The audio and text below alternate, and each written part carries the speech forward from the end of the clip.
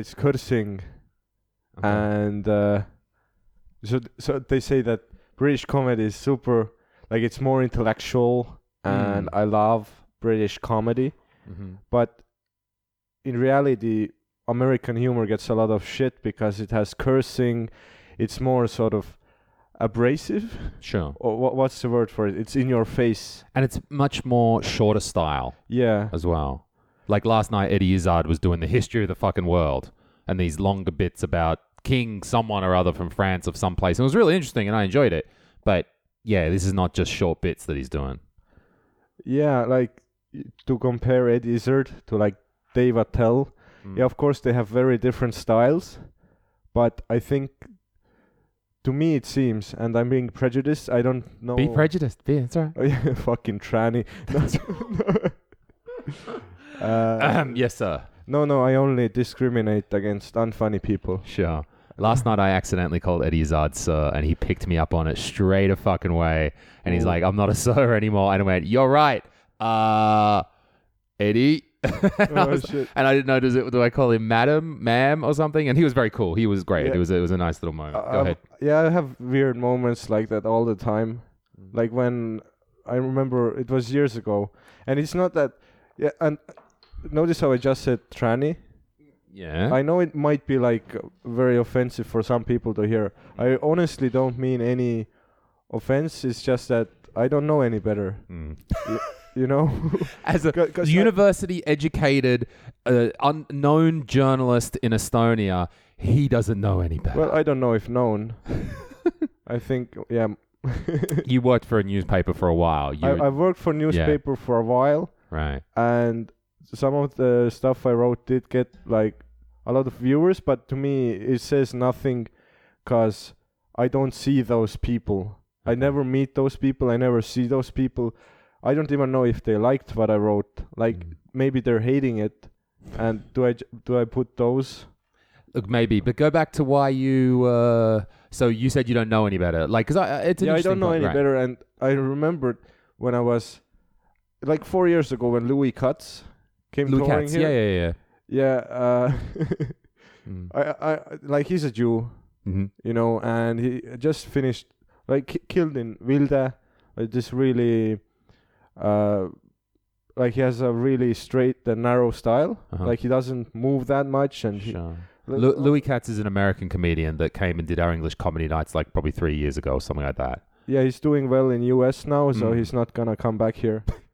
But yeah, I remember he was accepting his payment for the show from Louis, and like I made the obvious hacky joke like, oh, you accept your payment because like you're like a Jew, you know, and it's not even a good show. It's not even funny. Like Yeah, I know. I'm laughing at the circumstance. Yeah, not even your regular Ekre voter in a sauna. Sure. Like after 8 beers, he will also say that's a hacky joke. I appreciate the message, but it's a hacky joke, and you know that's to repeat again. What did Louis Katz reply to that? I can't remember. He just, it got more embarrassing. Right. Yeah, he actually just gave me the courtesy of ignoring what I had just said. Sure, letting it go, like we all do. Yeah. I get it. He's an Estonian. He's probably autistic. That was his inner monologue. So instead of me backing off, I think, oh, he didn't hear me. And if the joke doesn't work for the first time, don't try again. Okay. Unless with a different audience. But you tried again with the same audience. I tried again and he ignored again. So we had that like dynamic going. We didn't introduce ourselves. Ladies and gentlemen, welcome to the next episode of Comedy Guy with Louis Zazaran. I'm sorry that it's been 2 months since I've done an episode. I was very busy and, you know, I'll talk about it, you know. Sometimes I'm not feeling it. And I should be feeling it.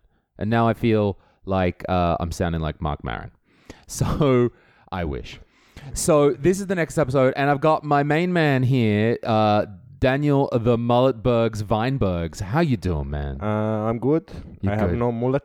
You have no mullet. I know it takes time. I've grown it for 2 months. I think it's just like there's a cap to my hair DNA. Like Your body doesn't want the mullet, but you want the mullet. Yeah, maybe Fighting your body. maybe it's because my body wants me to get laid. It might be because of that. Your dick is down there going, stop it with the hair. Stop Yeah. that. Look, that's it. Okay. Yeah, even the cashiers are not smiling. They're clutching their purses because they're behind the register with a purse. What are they doing?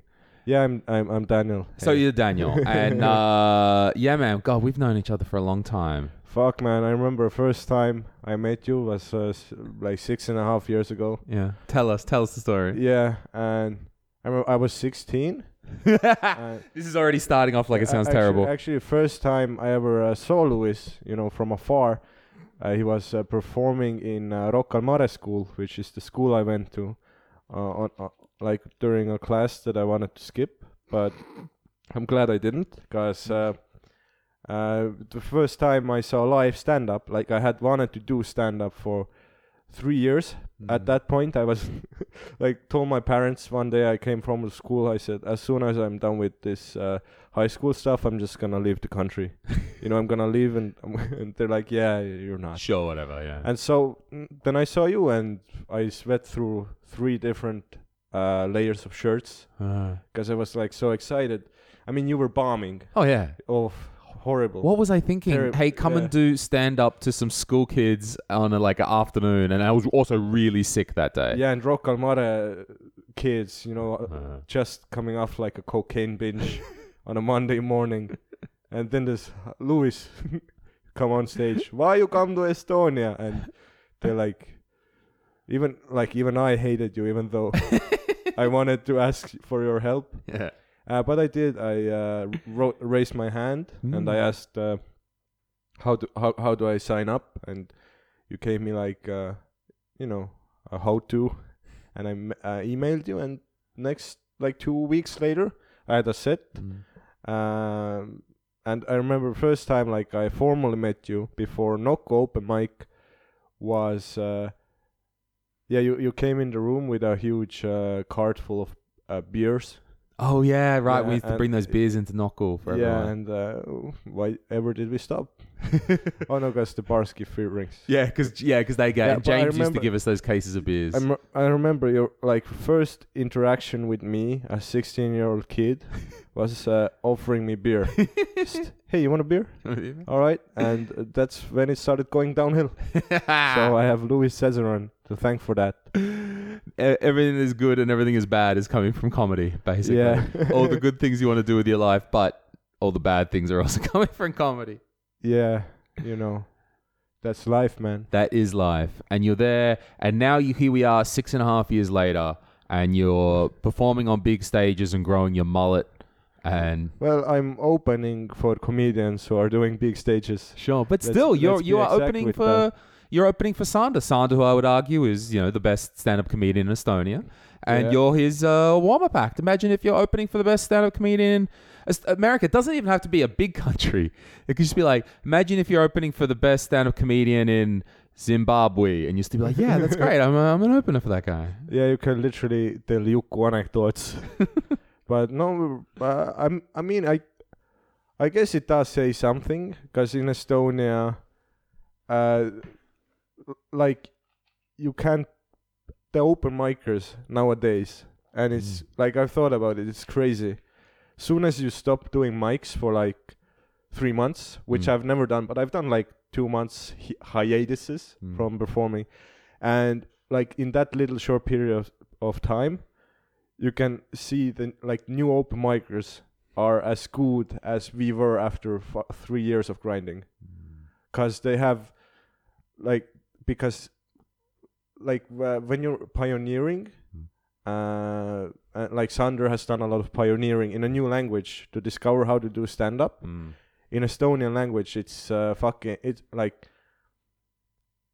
there's all those new rhythm combinations. Sure. Your words have to be in right places in the sentences, and all those little nuances is what makes your set complete. Did that did a similar thing have to happen when people started to rap in Estonian?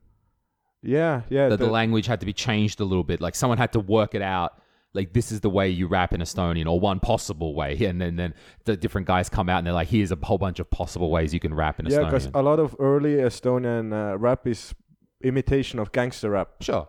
And so years go by. And what's the most popular rap now?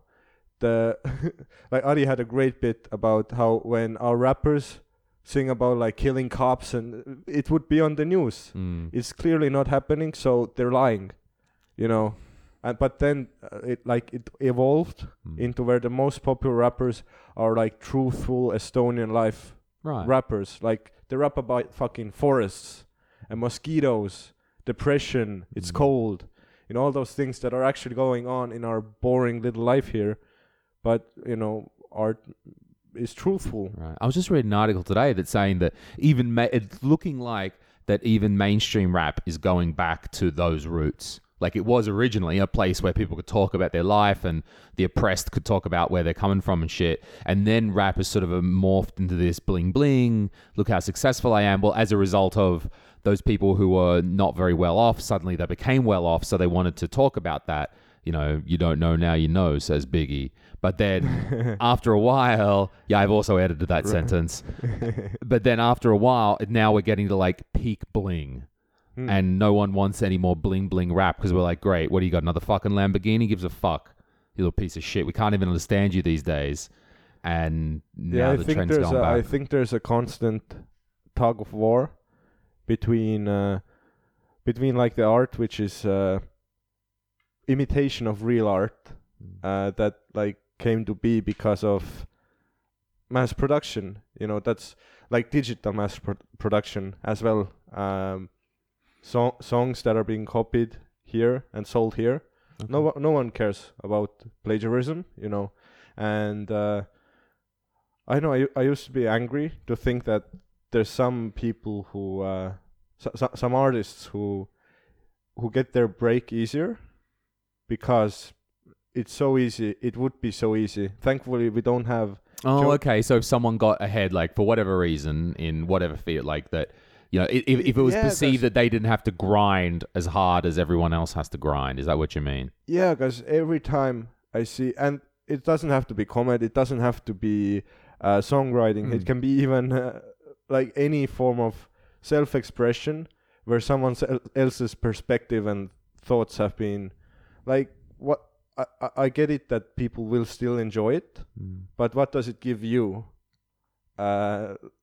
Like our most awarded cultural deed this year was the memorial for communism victims, which is like I'm waiting to see how you're joining up communist victims to rap music that we were just talking about. No, it's a one-on-one copy of like New York 9/11 memorial. Oh, right. Even the names are same on the plates. Okay. They're not the same, but they could be. Okay. And so my fist gets a little clenched because every time I see someone doing a joke that isn't theirs or doing whatever that isn't theirs, I always remember me driving to Tartu and back to Tallinn. That's a 5-hour road. And in between doing a 6-minute just eating a shit sandwich set. I've had so many bad sets, man. I've had a set where someone invites me on, and as soon as I walk on stage, I drop my beer, like on the stage. There's no stage; it's just a floor. Yeah. Möku Bar, which is an e-cigarette shop now. It is. Rest in peace, Möku. But old Möku, I mean. Yeah, old Möku before downstairs. Yeah, okay. I think there's something to what you're saying. Yeah, I'm sort of coyly trying to segue into what we're gonna talk about. Which is just go for it. Yeah, joke theft. Okay, right. Joke theft. Right, that's where we're going with this. So, because we're talking about different artists and taking material. Yeah. So to back up on that one, because I didn't forget what we were just talking about. I think it's your perspective, and I think it's something to do with the mindset of the stand-up comedian.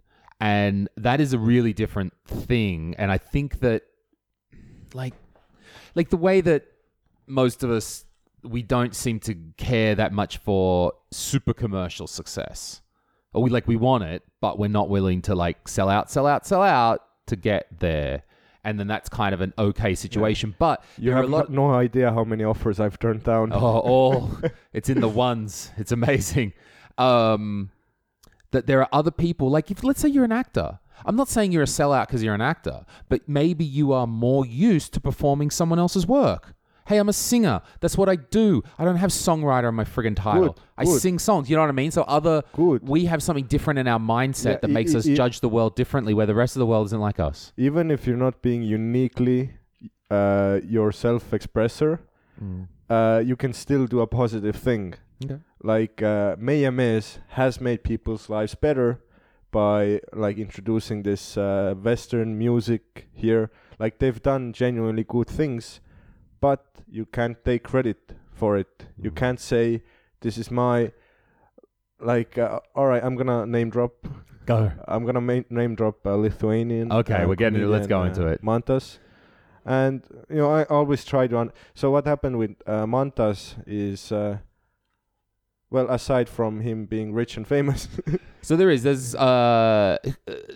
let's say, in Lithuania, the Comedy Estonia of Lithuania is a group called Humoro Klubas. And we're buddies with them. They're cool dudes. We get on tonight, which is the night after Eddie Izzard was in Tallinn. Eddie Izzard's down in Vilnius performing there. And the Humoro Klubas guys and my man Paulius is like looking after that, doing that shit, right? Now, one of those guys, or two of those guys, I think, kind of, from their group, really got much larger and much more popular than the rest of the crew. So you can imagine, let's say Sander and Ari got together and they were doing a show and it became like 10 times as popular. Yeah. Like lots more popular, right? It would be easier to sell than 7 comedians. Right.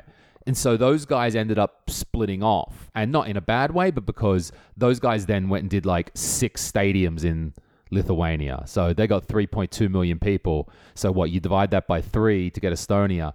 I don't see us doing 2 stadiums.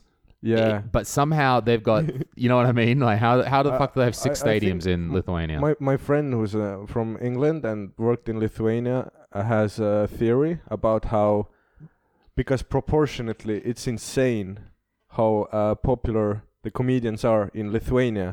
Like we think we're popular here, but we're popular within like a pocket of, I think by my gut saying like 80,000 people. Sure. But do you think they had a few things that really propelled them forward quickly, but do you think we're getting there just at a slower pace? Like there's just like, how is it? Like, for example, and I don't want to sound too they're more arrogant susceptible to comedy. But okay. So I think the Humoro Clubs. Okay, my theory is that the Humoro Clubs got ahead because like literally Paulius's like 5th show was being filmed for television. Yeah, I've heard like that something also. insane like that. Open right? micers doing a TV spot. All of a sudden they get picked. Like boom, you guys out of old school Merku. Yo, Mulletbergs, you just drop your beer. Head over to the TV station. You got to do a set. That's literally what happened to them. And the miracle is they didn't fuck it up. They just didn't fuck, because that's the problem, they right? had that proper open mic energy. Everybody wants to get somewhere. They want to get signed. They want to go on TV. But whatever you do, if you get on the TV before you're still half-baked, everyone's going to think you're a half-baked piece of shit, right? Yeah. Somehow they just survived and people liked it, and they got another go, and then they got a TV show, and then they did like a couple series of that, right? So they've got this thing that's hugely propelled them forward, and they did it like, and then they, as over time, they developed, and they're, good comics, and they're professional comics, but they kind of were able to fake it enough until they made it artistically. I can't imagine the pressure. Right. It must be to suddenly, like, because I had to do it so long to like keep it together when hosting like a 700 seater, and by now it seems like, how did I not know to do this? It seems so simple. You just go there and you talk, and this might happen, that might happen, and then you get off, and it's done in 15 minutes. Mm-hmm. But I can do those things because I've done the other things 500 times. Like I've done the small Mökus, other I think a little over 400 Sure. times. You've dropped by the now. beer 400 times. Yeah, every time. But I did it masterfully in the end. But now what I'm saying is now I'm sort of like ready when those opportunities come. But to imagine being on television after 5 open mics. I didn't know shit after 5 open mics. What the hell could have we done? But somehow they did it. Somehow they didn't fuck it up enough. Yeah. And they made it through. So I think part of it is this, that they had that huge leap at the start, right? Because I think, like right now, I think we're in a really good phase right now. And I think the YouTube is really popping for us right now. Like a lot of people I talk to are like, God, every fucking time Comedy Estonia is in my suggested videos. You know, the next it's always suggested this, suggested that. Which is the new TV. Absolutely. So we're all over that shit, right? Deliberately. That's why we're all over that shit. Because it's the place. Actually, but I think, you know what I mean? Like, yeah. I think that we're building to a similar level of popularity. I feel like we're doing enough good stuff. Like, how is it that for some reason, without us doing, I wouldn't know, we've done a lot of work, but why is it that we can film Kolmtili open mic in Aparadi Keskus on a Monday, any Monday? Where are these people coming from? It's like, I love it. I'm amazed by it, and it's beautiful. But in my world, I still have that reality check. I go, where are these people coming? I don't understand where these people are coming from. Well, they have nowhere else to go. But I think that's one of the reasons, because like, why doesn't don't use, you know, that's a dumb reason, because there's any other cultural group could then be. Yeah, I'm not saying that. Like, no one would come if the shows would suck. Okay. But also, one reason why in Lithuania also they reached so much success so quickly, they were there first. Right. And so, like, and there's a comedy scene in every country. But imagine, like, inventing that wheel in that country. Dude, we did that? We did. Were you not there for that bit? Right, yes. Okay, we did that as well. That's what I'm saying. And so all of us that are in these new countries doing this new thing, inventing our rules, it's like a Black Mirror episode, honestly. Like, every story is the same, but it's a little different. You get to tell an open micer, there's a rule, the fourth comedian buys drinks for everyone, and they just have to accept it, you know. But what really is amazing is that we like there's a legitimate scene here in Estonia. We might not be as popular as you know, Humoras Klubas is in Lithuania. But I'm not actually being fair to them, guys. What they do is also amazing. They do great, absolutely. Yeah. Just different situations, yeah. But, I mean, look, there's different things. Also, again, we have a much smaller country. Yeah. And which means a much smaller, lower limit of what you can earn and what you can do and all that stuff. So, some perspective there. But it's not so bad. But it is very weird to think how I haven't seen, like... I remember the first 3 years... or 2 years or so that we did the shows, and we were still I mean, you were still figuring out the system. We all I was just a clueless 16-year-old, you know, as they are. And I just remember, like, every evening you would host and Sander would close. And if there was no Sander or you, like, there's no show. We were fucked, yeah. We were fucked, like, going to Viljandi, all those shows that in the first 3 years at least were single-handedly held up by like 3 people. But then slowly, like, other skill levels of other comedians started to match up. And so thankfully now we're in this situation where, like, a car full of comedians can die in a car crash. Which I fantasized, not like doing the car crash, but what would happen? Because very often right now when we're driving with Sander, Mikael, Roger. Okay, we got to have some presidential style protocols in place that they all can't be in the same car at once. What if the car crashed? Who will step up? Because do you think we should do that? We should be like, no, Mikael and Sander have to travel in different cars. Yeah. But what everyone else is replaceable. Right. But what you were saying, though, and otherwise it's going to be stand-up with Ellen and Toots. I remember Hello. that was actually Sander's line. Ellen and Tut. Yeah. But like, yeah, what you were saying before, and we had to work out the system. And let me tell you, my life, I am so much happier now that we've basically worked out the system. It's been a hustle. It's been like, now that we know, like you said, the rules, right? And I don't mean rules like do this or do that, but scenes and systems have procedures and rules, right? About how you kind of do your thing. And we've kind of worked that out enough that we kind of know. And so now we're just touching the edges, fixing bits, fixing that. Oh, we need to fix that. Let's fix that. Where before there was like huge gaps in kind of what the ladder from open mic to whatever the top, right? Yeah, for the first 4 years, I think, of the whole Comedy Estonia timeline. Because I've been with you guys 6.5, but you've been doing it for like 10. Is it now? It's maybe 9. 9, okay. Anyway, let's say a few more years than you. Yeah, but for me, for the first couple of years, every bus ticket, every hostel stay, you financed yourself. So if you wanted to do stand-up in Tartu, actually get good, because you need to do a lot of spots to know what you're doing eventually. So you have to drive to different cities all the time, like 4 times a week if you have to. Because when you compare people who live in New York, they have such an advantage.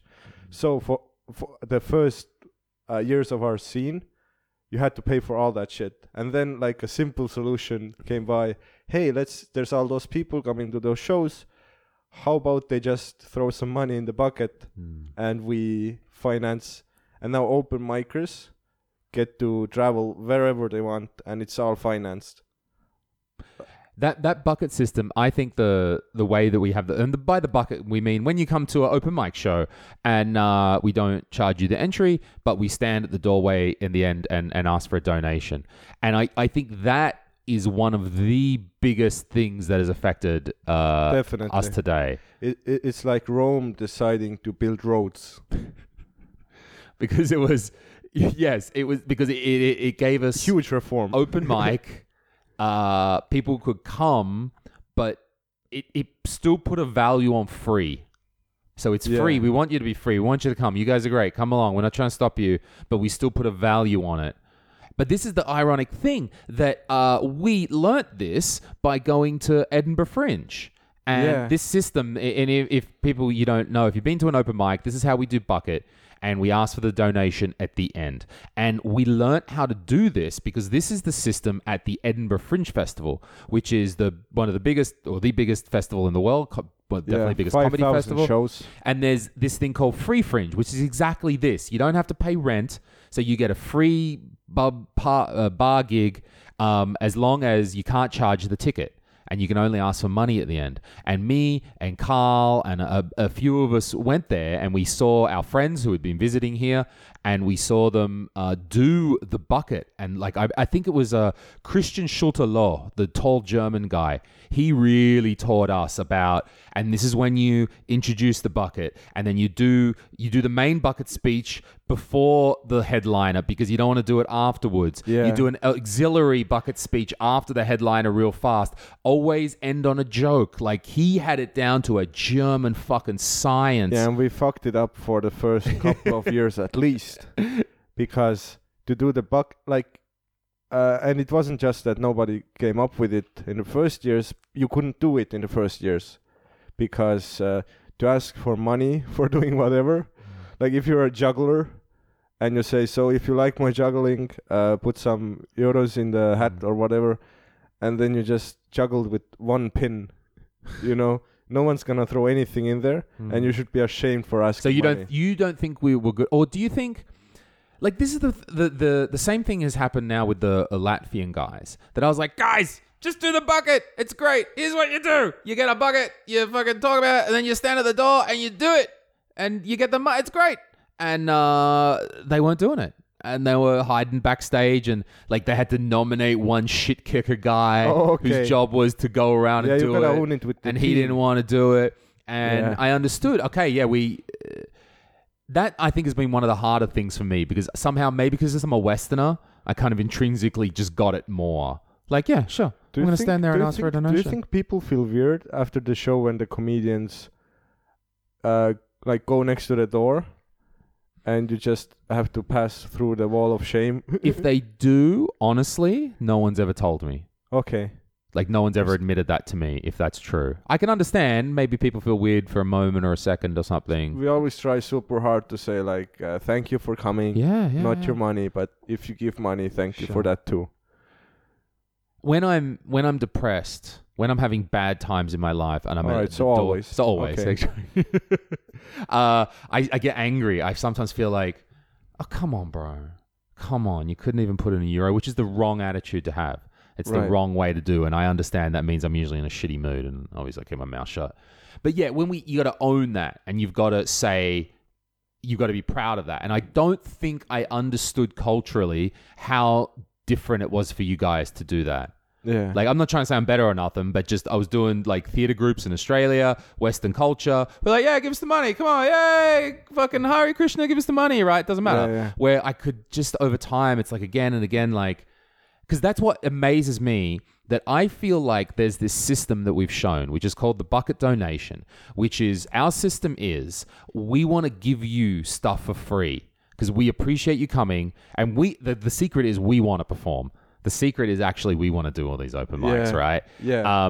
Because it's all beneficial to us. It's all beneficial to us, but it has this really nice side effect that loads of people want to come. So the open mic is the rainbows. Yeah. And doing like the theaters, theaters with tested material, that's the pot of gold. Okay, at the end. I want to know why hasn't, like, I feel like we've really clearly shown this, that bucket donation system works. Yeah. You give to people, you put a value, they had a low barrier to entry, but they still put value on it. It means shit like you don't have to run security, you don't have to sell tickets. Like you can do it outdoor. We just do any outdoor fucking field or whatever. It doesn't matter. We don't need a fence to keep people in. Yeah. We just walk around and go, yo, can we have some money? And I feel like we've really validated this idea, and I get weirded out because no one's copied it. Exactly. And I'm like, everyone copies everything here. So why hasn't anyone copied this? That's actually one of those things you should copy. Yes. So like next, whoever you are, who's pointing a finger at like Comedy Estonia that like we're doing well and that's why anyone else is not doing well. No, it's because you charge money for an open mic. You ask for people to buy tickets. I'm not gonna name who, but you know who you are. And you shouldn't do that because that's not how you build trust and a relationship with people who come to see you. Like, it's very good short term, I imagine, to do 6 minutes and put like €35 in a pocket. I've done that. Yeah, it's fun. You go home, you feel like you're a pro. But yeah, if you really wanted to wanna be our competition, No. and I want that to happen. I want there to be competition because that's when everyone gets better. Because right now there's competition within Comedy Estonia, and anyone who says there isn't, how do you become good? Right. Like, it's pretty healthy competition. It's a healthy it's pretty healthy, I competition. think. Yeah, but you want to be the funniest guy in the room. Yeah. Why are you doing it otherwise? Just for some Zen reasons? All right, go fuck yourself. You know? So, yeah, I'm happy to share all the any secrets. Why people are coming to the shows. One reason is be very good friends with Sander Õigus. And other is put up a lot of free stuff. And is it that thing that it is just so... Is it just that it's just so fucking hard to do that free thing for you guys? Like, is that it? Like, that it's just no one wants to do that thing? Who, us? Or anyone else? Like, why hasn't anyone else done that system? Like, you've just got to stand there and be really thankful and say, thank you very much. I'm very happy that I know how many free shows are there. Well, exactly. All right. I legitimately don't know. I don't think there is. I don't know, maybe. Ruutu. No, I'm not bagging on those guys, but those guys always have a few euros entry, I think. I think they're fine. They're cool dudes, right?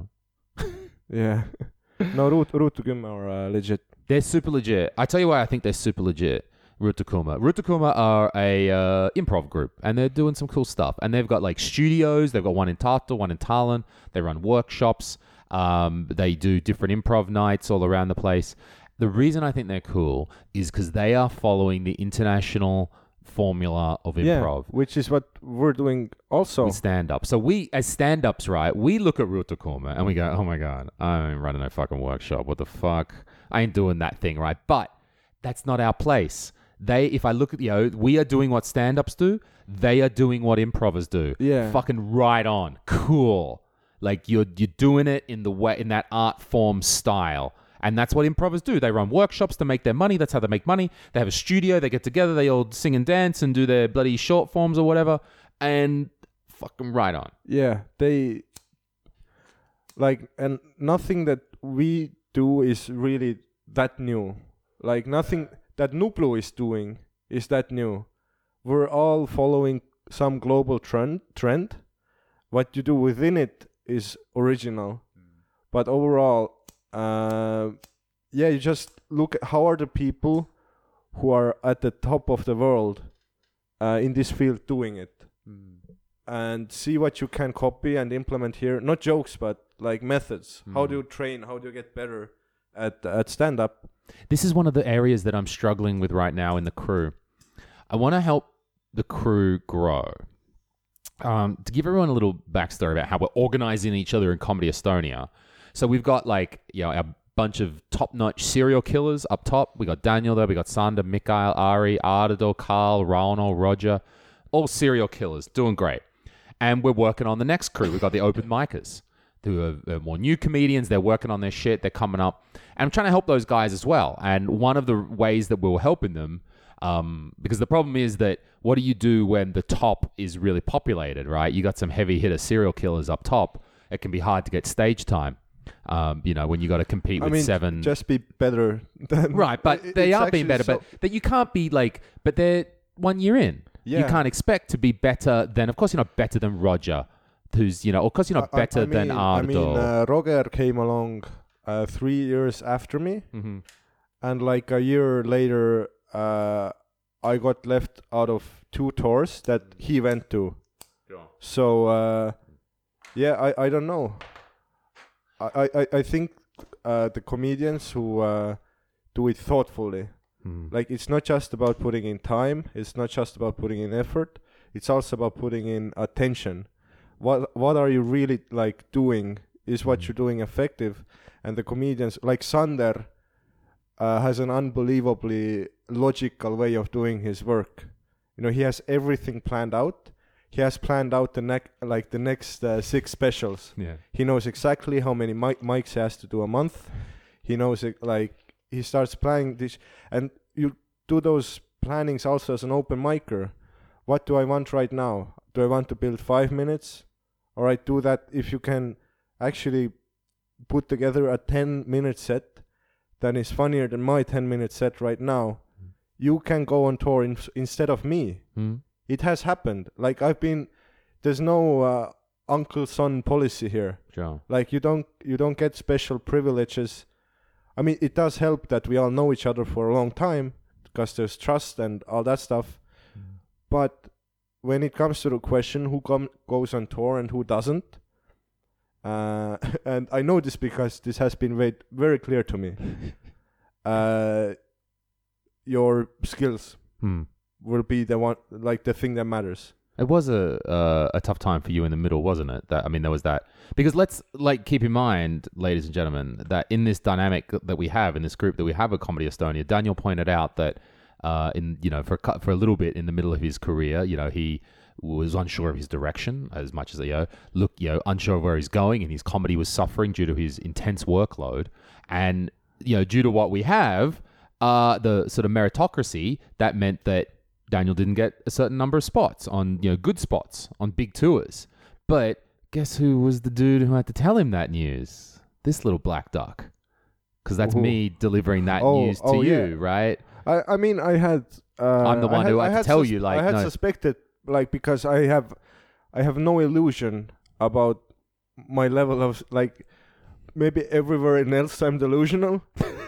But I know the level I'm at as a stand-up, So at that time, I had suspected that I've not been doing that many mics.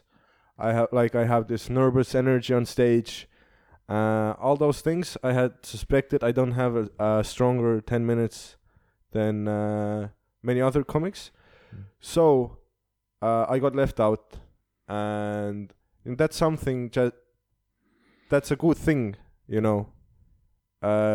because I was actually pampered by the fact that I was used to going on every tour.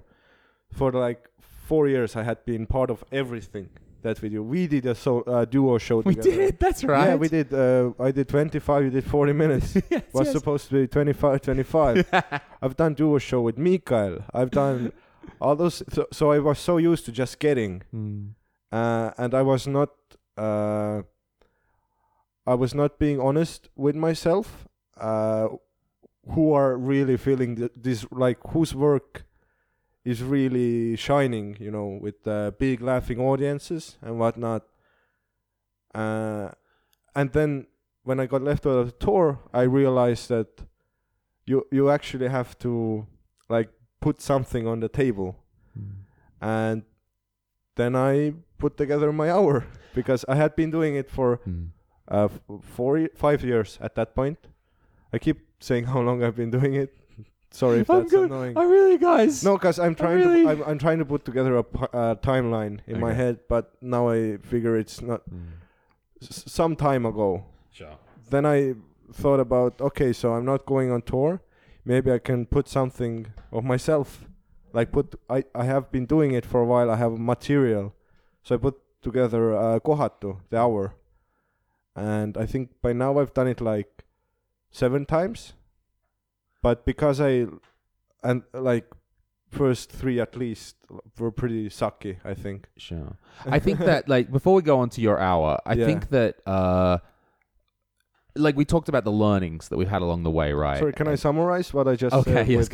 Like what I meant to say is that the worst thing that happens in your career, or career in quotes, whatever you want to call it, is actually it can be the best thing that happens to you, because as soon as you stop being comfortable, you get better. Yeah. Right. Which is, I think, this the way that you accepted that and you understood that with humility, and you got that as well. And that's not easy thing. It still doesn't mean it's an easy thing to like fucking live through, right? Yeah. But that the way that you saw fragile that, egos, and that absolutely that you accepted with humility, I think was an excellent example for everybody else. And that shit that we were talking about before, about like in the beginning, we didn't know what the fuck was fuck, right? So you've got this nothing, and we're making procedures out of nothing, right? And we don't know what's right. And one of the big ones was, how entitled are you for the next show if you've always been there? And it took us a while to work that out, to be like, no, you don't always get that entitlement. Yeah. And you have to deal with some people who do believe they're entitled. And, me as well, right? I had to deal with my own entitlement of like, like these days, if I want to spot at an open mic, I walk up to Mr. Hostman Rano and I have to ask for a spot at the open mic, right? You will get it. Well, okay, fine. No one will bite the hand. I was good at that. But you still gotta, so we had to work that shit out in the beginning, right? And I think that was one of the important ones. Yeah. That you set an example that everyone saw, that because I think and the best part was, like you said, you went away and you weren't going to fucking go and cry in the corner, and you went, I'm going to work on my hour instead. I'm going to work on something that I can work on. I actually remember, like you said, I accepted it with humility, and like I did to you, but there were some passive-aggressive car rides to open mics where I'm like, Daniel, why are you putting off this energy? I'm like, so we're friends, you say, and I actually remember I got like pissed drunk after the open mic, like when I found out I'm not going on tour, and we were driving back to Tartu, and Sander and I got out of the car to take a piss, and I remember like I pissed next to him, and then I'm like mumbled to him like, I'm playing the long game. And, classy. And I was. And you are zing. I still am. Fuck yeah, dude. Yeah. And it's good because learning how to like the responsibility of headlining a show like you have the power to screw up 50 people's nights. It's insane. Also, like, I had no business doing an hour 4 years into doing comedy, but like we said before, we make the rules, so you can. And I did, and by the end of it, I felt like that's a special we can film, and we did, and now we're here. So yeah, you gotta fall out of the frying pan, Because there was that time. I mean, you needed that time to work on your set, but also work on yourself a bit as well. Yeah, I actually had such like anxious times, because that's a mistake I always do. I try to do multiple things at once. You do. You love doing that. But you can't do it well. You can't do anything well. I did journalism. I did stand up. I also did school, allegedly, and then eventually you end up doing everything shit. You think everything works on the calendar, but I had such a nervousness going on, because there was no end to the fucking bullshit, I legitimately had to write down my jokes on cue cards. I remember that when that was such an interesting thing to do. It was different enough that it was interesting, even though I can see what it was like a procedure or a process for you. Because I was using it like a shield. I didn't trust my memory even anymore. I was like a mess in my head, and like slowly, because I had to get on stage, because I knew if I start giving myself, just don't perform this time and next time, then like there's legitimate reasons to worry, and so I had to keep doing it, and slowly but surely I got back into the performing mindset, which is. Like, you can be the most famous comedian in the world. You can be super good. You can be Bill Burr, Louis C.K. If you have five bad nights in a row, you lose all the confidence you had. Like when a boxer, a champion, sometimes loses 2 times. Oh, they're out. Career we build over. a flow. I believe that. Like, I believe I'm out of the flow, but I'm trying to pull myself back in. Like, when I was doing those last flurry of podcasts through January and February, I was in a flow, and I was writing stand up, and I was doing that, and then boom, the work comes down, and all this stress kind of hit me again. And it was like, I'm out. I fell out of the boat, and I got to climb back into the boat again, and one of them is to get back on the podcast. And just try again. Definitely good way. Like, you can't get back to where you were immediately. Yeah, right. When you got to build back up to it again, which is the frustrating part of it. That you can't just, like, this creativity that we have, this thing that we work on, this ability that is half magic, half discipline. Yeah. That's a good way of saying it. Half magic, half discipline. That you can't. I'm surprised that. You can't just turn it on. You have to work at it every day and put more and more in, and then it builds up. And it's so fucking frustrating if you know that if you let it go, it can be such a fragile thing. Yeah. Again, the half magic, half discipline thing, because when you're forcing yourself to do something, that's not when the magic happens. But you still have to force yourself for the magic to happen. You know what I mean? Yeah. Okay, you know what I mean? Yeah, I hear you. Otherwise, right, because that's part of my thing for the last 2 months. Haven't sitting down and written anything. Not really, like...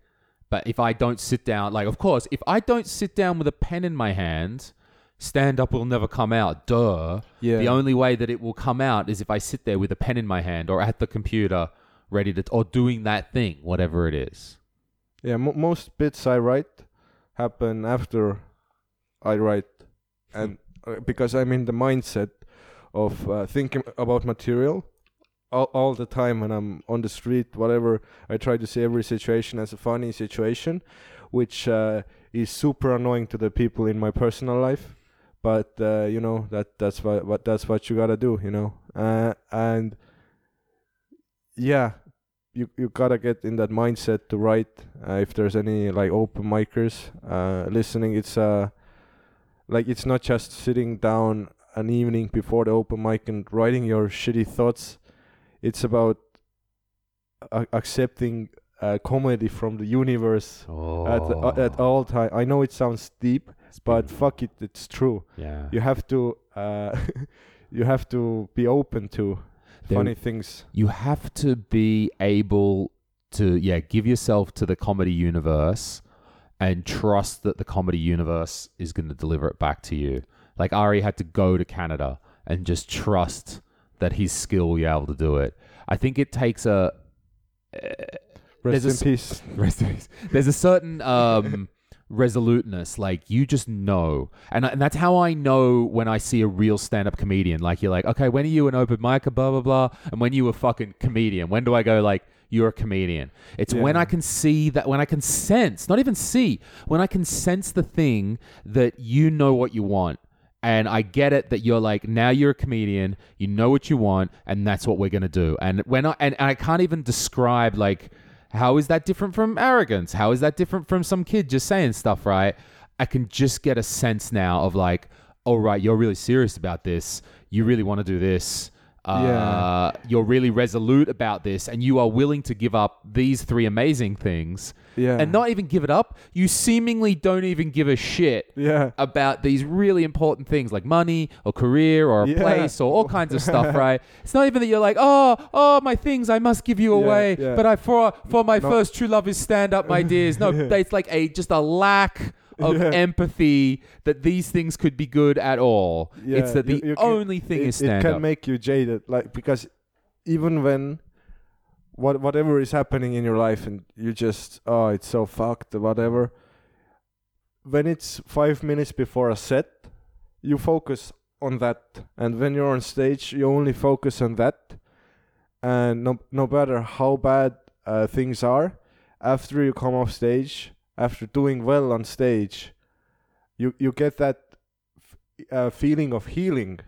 You feel like this is why everything else happened, so I could put that into art and create this moment that maybe some people see it and inspires an idea in their head, and they're gonna fucking invent the cancer medication. It's very cathartic. Yeah, it's a really big English catharsis word. And you can get addicted to catharsis as well. Also, I think there's when it comes to comedians, like we said, we have fragile egos. I think less now than before. Like, yeah, okay, fair. That's fair. We are less difficult to deal with. Yeah, but some of us, me included, used to be a little difficult to deal with. There's loads of factors, not just you being a dick. Loads of factors. There's age, there's maturity, there's how far we've come. Yeah. Like, it's when you understand that you're getting somewhere, then you can probably chill. Because you're like, cool, I understand. If I keep working at this, it's working. It's that first phase when you're just grinding and hustling and you have no fucking idea whether this is ever going to get you anywhere. Yeah. That is the crazy zone. Yeah, okay. The crazy zone also, I think, is because of the nature of this job, which is being in front of people, being a spokesman, a talking head in front of all those people, and getting recognition. Like when a crowd laughs wholeheartedly at something you said and gives an applause to approve of what you said. Do you really feel different from a Roman emperor waving to the crowd when there's rose petals falling and pigeons flying? It's not that different. Sure. Like us and the Roman emperor are wired. No, but the biological. Okay, yeah, all right. Like how it affects your brain to have this constant flow of admiration and love and all those things thrown at you. It can make you. This is why sometimes I feel I got into comedy a little too young. Like there were things that were gonna happen I wasn't ready for. I feel some of the older comedians have a head start just in life. They know how to deal with all this dopamine basically. Okay, well, it can get. Okay, the attention is really hard to deal with. Yeah. And it's not like, oh my God, we're such superstars in Estonia. Like, just swear to God, 2 girls looking at you is more than enough attention for me. Yeah, that's like, when you think, I made it. I'm a fat little kid Yeah. Fat little 102 kilogram kid growing up in Australia, right? Like, two hot girls look at me, I lose my goddamn bananas. Yeah, because we know we're pieces of shit Yes. at heart. Yeah. At heart, like what thrives us is the fear, the knowledge that we're not good enough because we're not. We're really not. And so we're doing this thing, and it's crazy, and it's unsure, but, wouldn't trade it for anything. Yeah. It is very cathartic. And in the last 2 months where I've written some new stuff, about 5 new minutes or something. It's all right. I like it. I like this new material that I'm writing. I'm not writing a lot of it, but I like it more than my old shit. It's more like, it's still about Estonia and shit because I can't not talk. That's just my life. So the difficulty for me is I don't want to do the hacky shit like, Estonians, I like this. Russians, I like this. But on the other hand, my life is Estonia. I am the outsider here. You have a different perspective. Right. So I still want to talk about that. So I've got to find a way to talk about that without being a hacky piece of shit. Yeah. So I think I'm getting somewhere with that. But even though I haven't really seriously been in the stand-up 2 months now, when I do those sets at Uxkoik, that is pure catharticism for me. Yeah. Because I sit on that chair. It's a very special room. It is. Uxkoik is one of our open mics in Old Town, and it's Don't tell really them small. it's a secret. It's a secret. It's a secret one. I'm only telling you guys, all right? No one else. Yeah. And it holds like 30 We're gonna people. have 4 extra people come. Yeah. Double the audience. Yeah. And it's only 30 people, and even that is sometimes not even the full 30, and it's great. And there's no pressure. So many of the comedians, all of us think that's our favorite place to do it. It's small and intimate. You're connected with people. There's no pressure. It's like, because that thing, like, we super, super appreciate that everyone comes. I fucking love it. But it's not the most pure open mic experience when you've got to yell over 200 like kahunas at Hiiupubi. Like when Hiiupubi's going off in the summer and Ari Matti has just slayed the audience for 15. He's just demolished that room and just caused 200 savages to lose their minds, right? That, if you follow that, that's not open mic, baby. That's actually literally what happened during the first filming of Kohatu. Because Ari was opening for me in Von Krahl. There was 120 people. Yevgeny Osinovsky was in the crowd. I had we heard, you might have mentioned it once or twice, bro. Yeah, I keep mentioning. I mean, then Ari, I was under just headlining is like a lot of pressure, especially the first times you do it.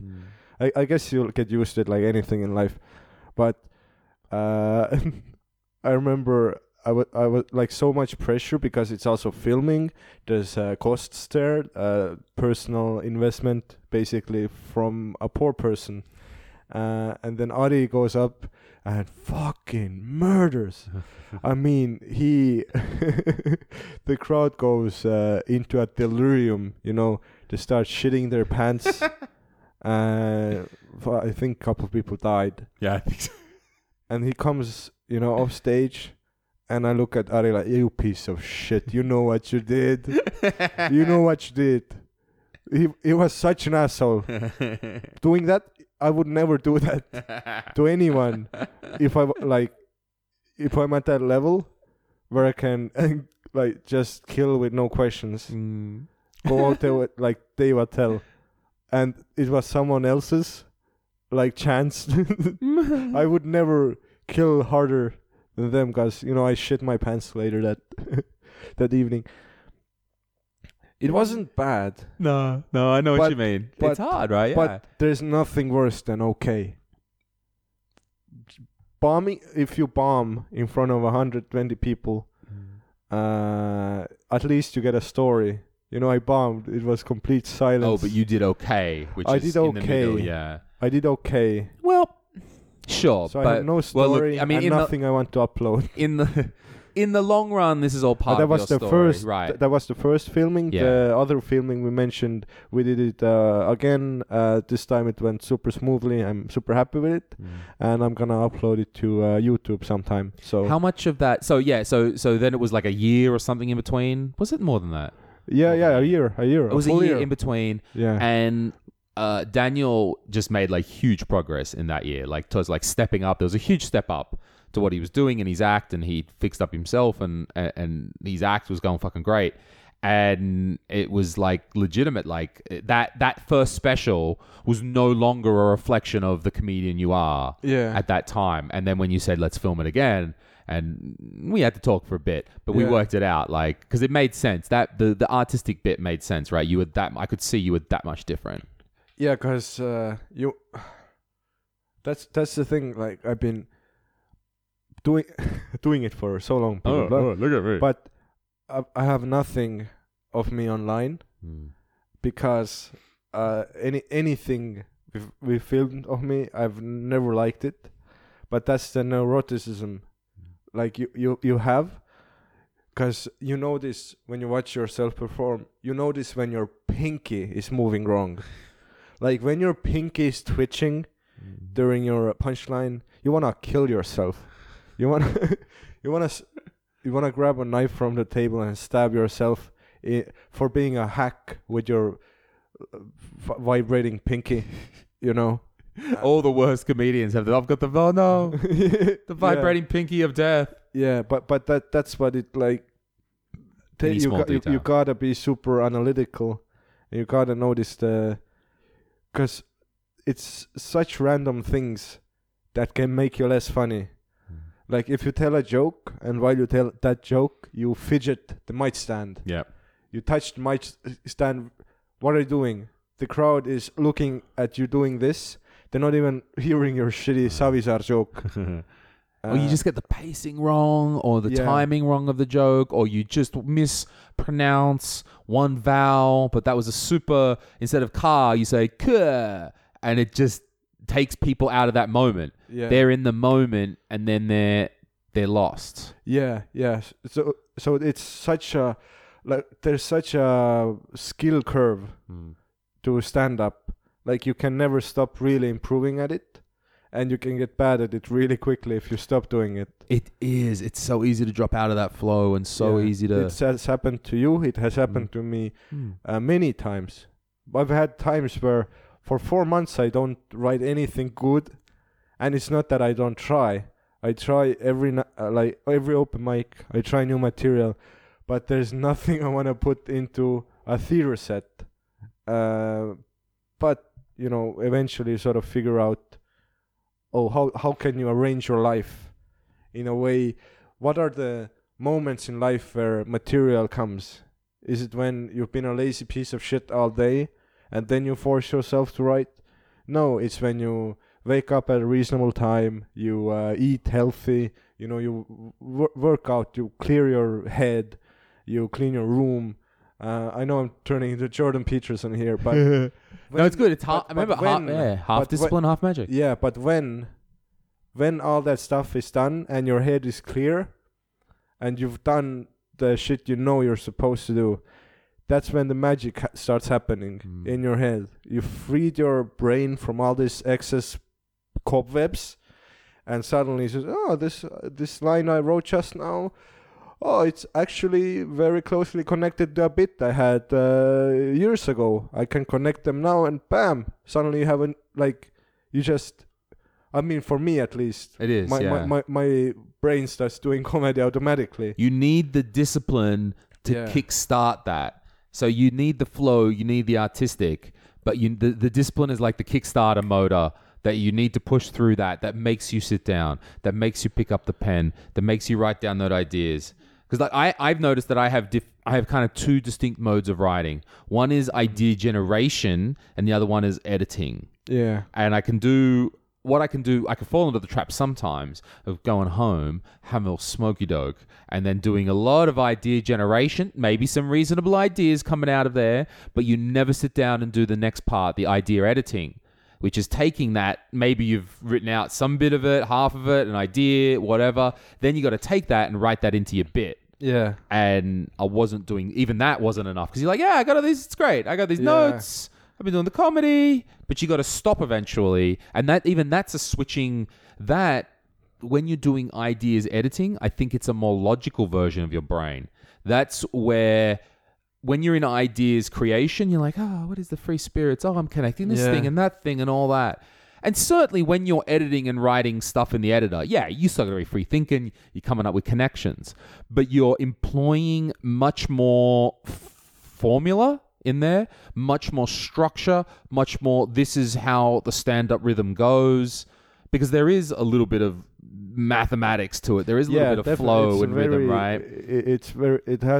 Like comedy also has to do with maths. Yeah, there's for some reasons, some ways of saying something are funnier. Yeah.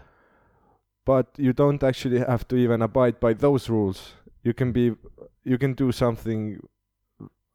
I don't know. It's just I'm not gonna get into how versatile stand-up can be. Like when I went to Edinburgh Festival for the first time, that's where I sort of realized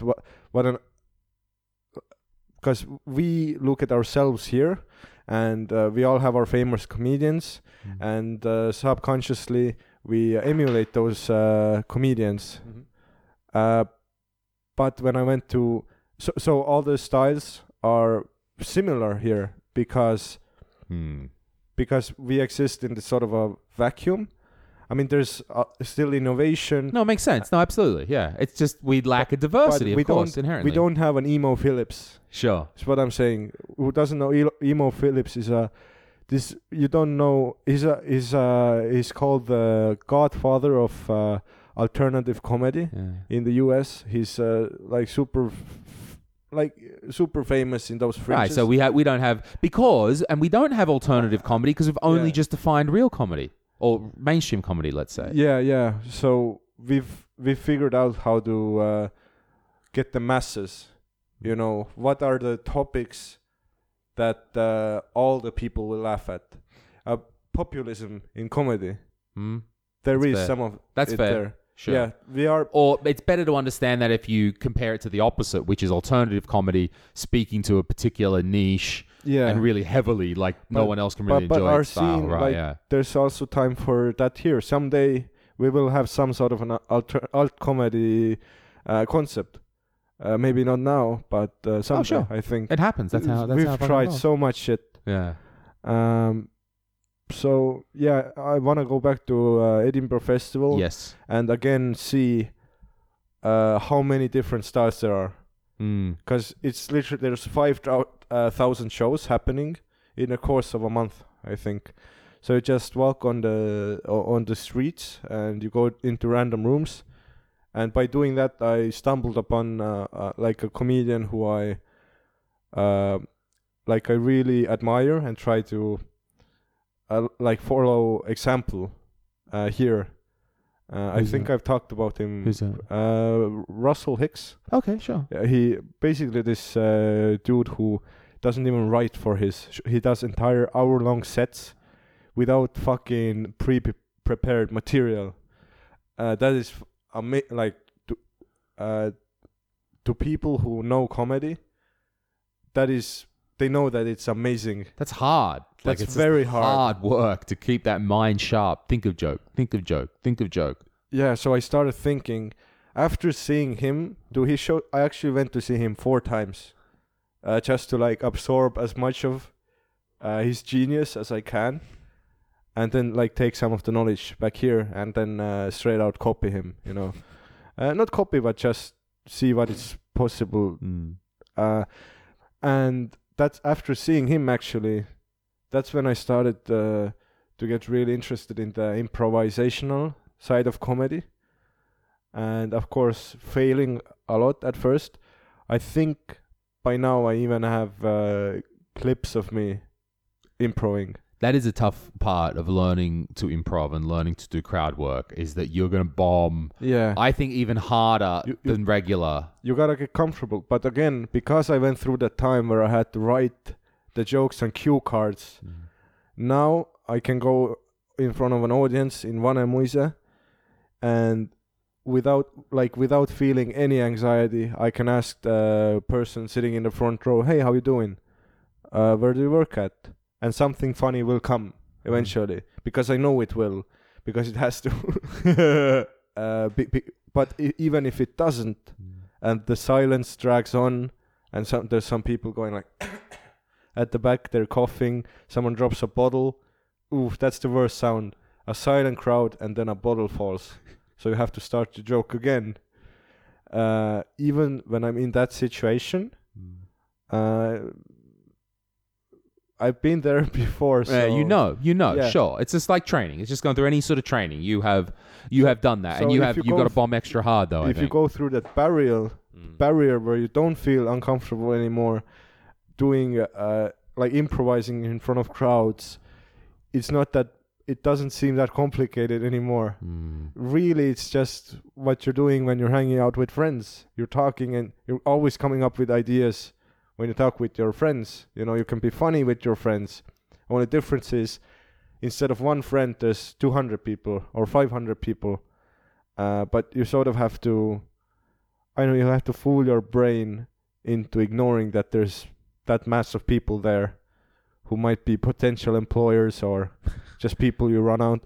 And that's that single-mindedness that comes from the comedian that I was talking about, that it doesn't matter. Like I think that I still have a little bit of fear in me about what I put out and what I say. I think I still fear a little bit. Yeah. That I think that is because I'm not quite 100% a stand-up. That I still have this. I'm still taking, nice money from some. They put me in another video. Yeah. You get another gig. You do another hosting for some other thing, and the contributions that hosting make, I think, ring in the back of my head sometimes when I think about writing something to Twitter. And then sometimes I go like, nah.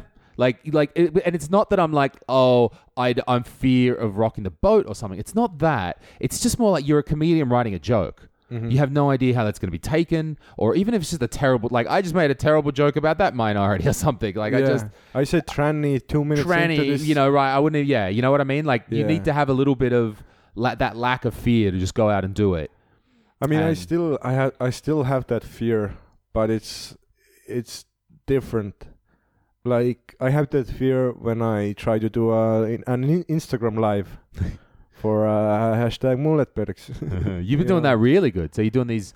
It's always rough. Yeah, it's because again, I don't see those fucking people who are watching me.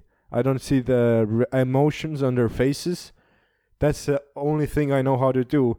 I know how to read the people I'm talking to, and scheming them myself to make them laugh. I'm gonna get some more water. All right, man. You want to take a break? Yeah. Do you need to go to the toilet? I was gonna get some water and shit. Yeah. Let's just take a break. Let's take a break. Okay, we're gonna have a little break. This is great. Yes, we've got the water. We're going good. I want to go back to we're getting back on topics. We were talking about Mantas and doing him accused of being joke thief in Lithuania. We're talking about that. And it's super weird to talk about it because it's like a brother in arms to us. Yeah, because I've opened for Mantas. Yeah. He's a very nice. He's a great guy. He's a friend of ours. He's a great guy. First time I ran into Mantas when we did a show together in Naba Club in Latvia. First thing he shows me. He showed me a picture. He had just come back from Thailand. Oh, yes. And he showed me videos of him fucking hookers with his friends. Just having a good time. Notice how we're saying we idolize this guy, and the first story with him is the fucking Thai hookers. No, because we idolize interesting people. It's a toxic masculinity, Daniel. That's what it is. We idolize interesting people. Or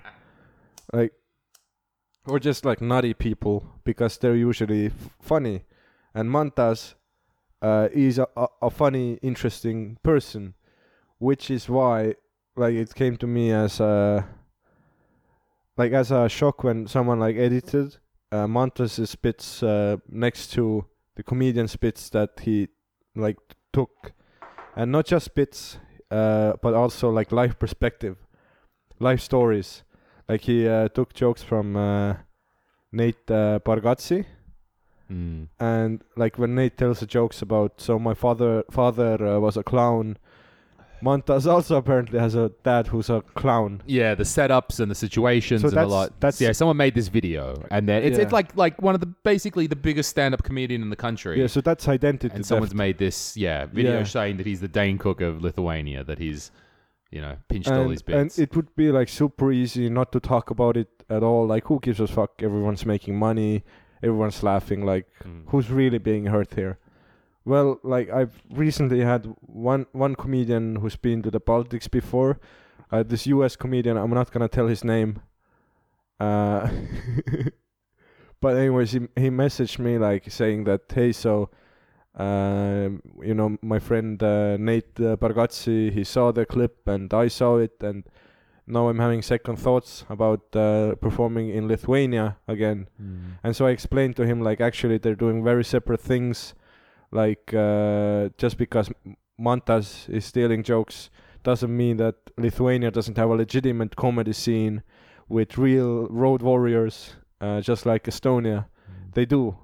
And so if you think of disregarding any Baltic country because of seeing that video, Make it Latvia. make it just Latvia. Yeah, fuck them, fucking hacks.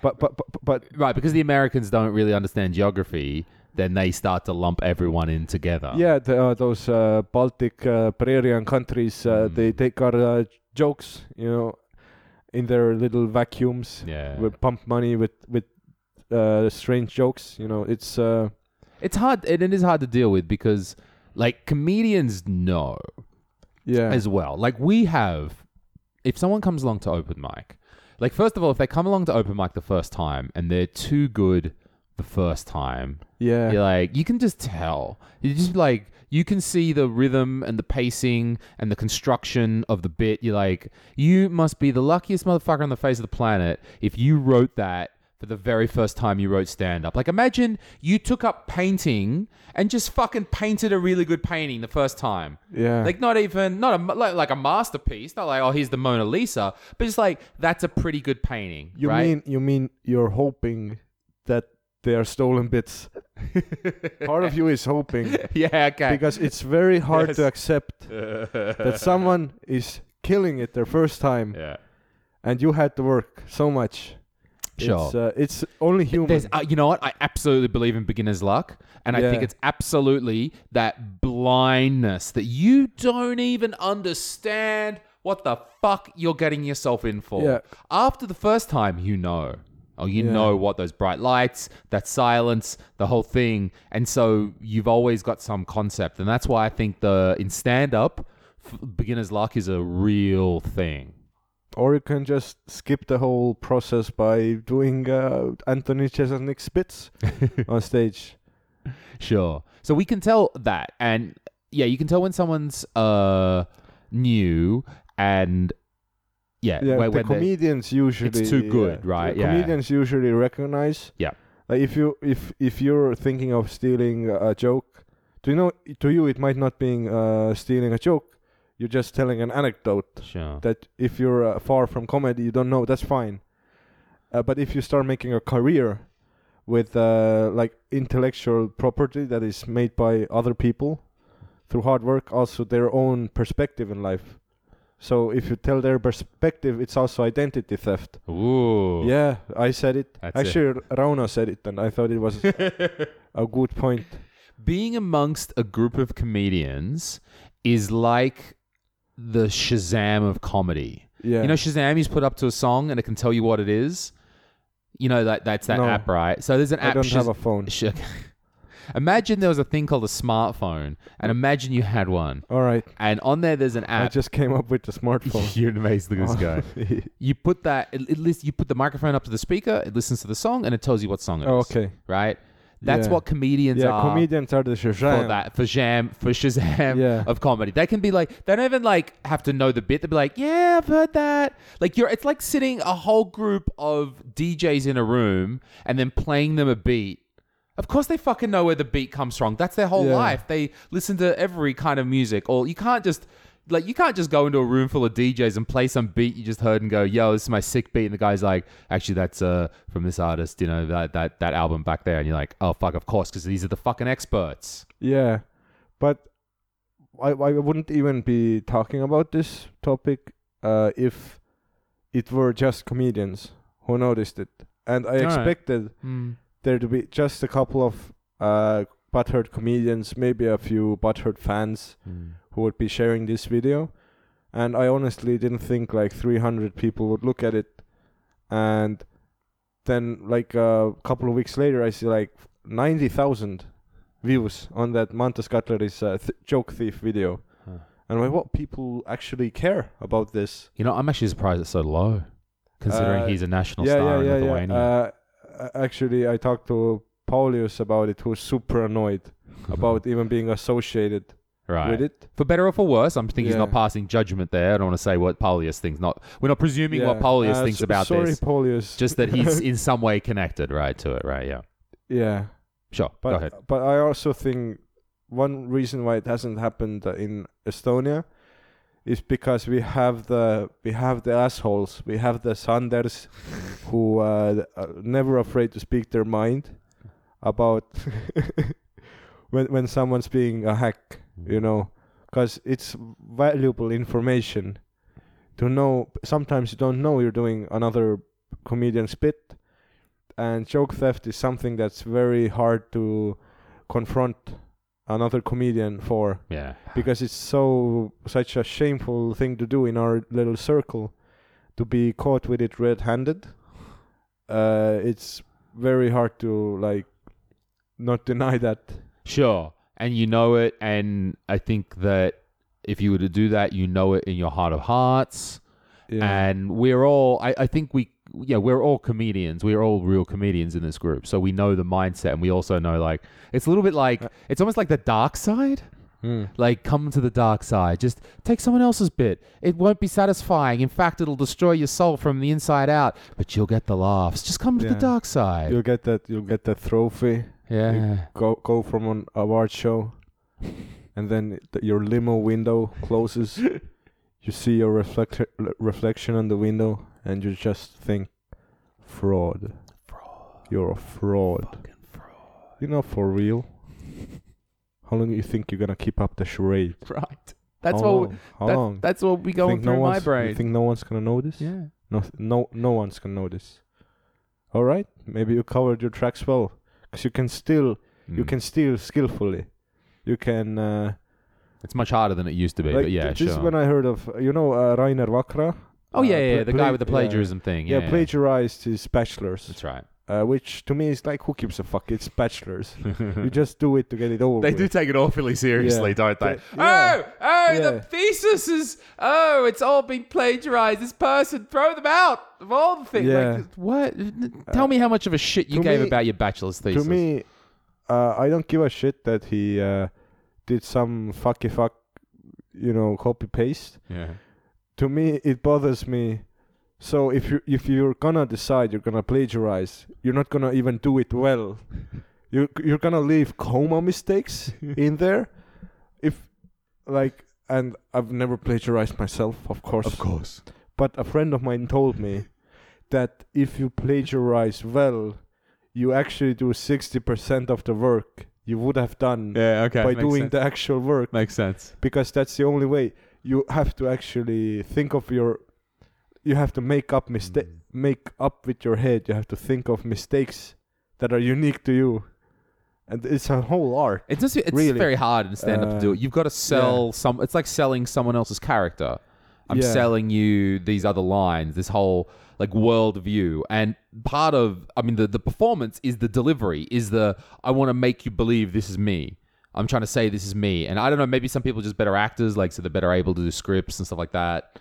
Like they, Yeah, and if you're an actor, do a fucking script. Call it written by. Sure. But then again, okay, let's take let's say someone in Mantas's position.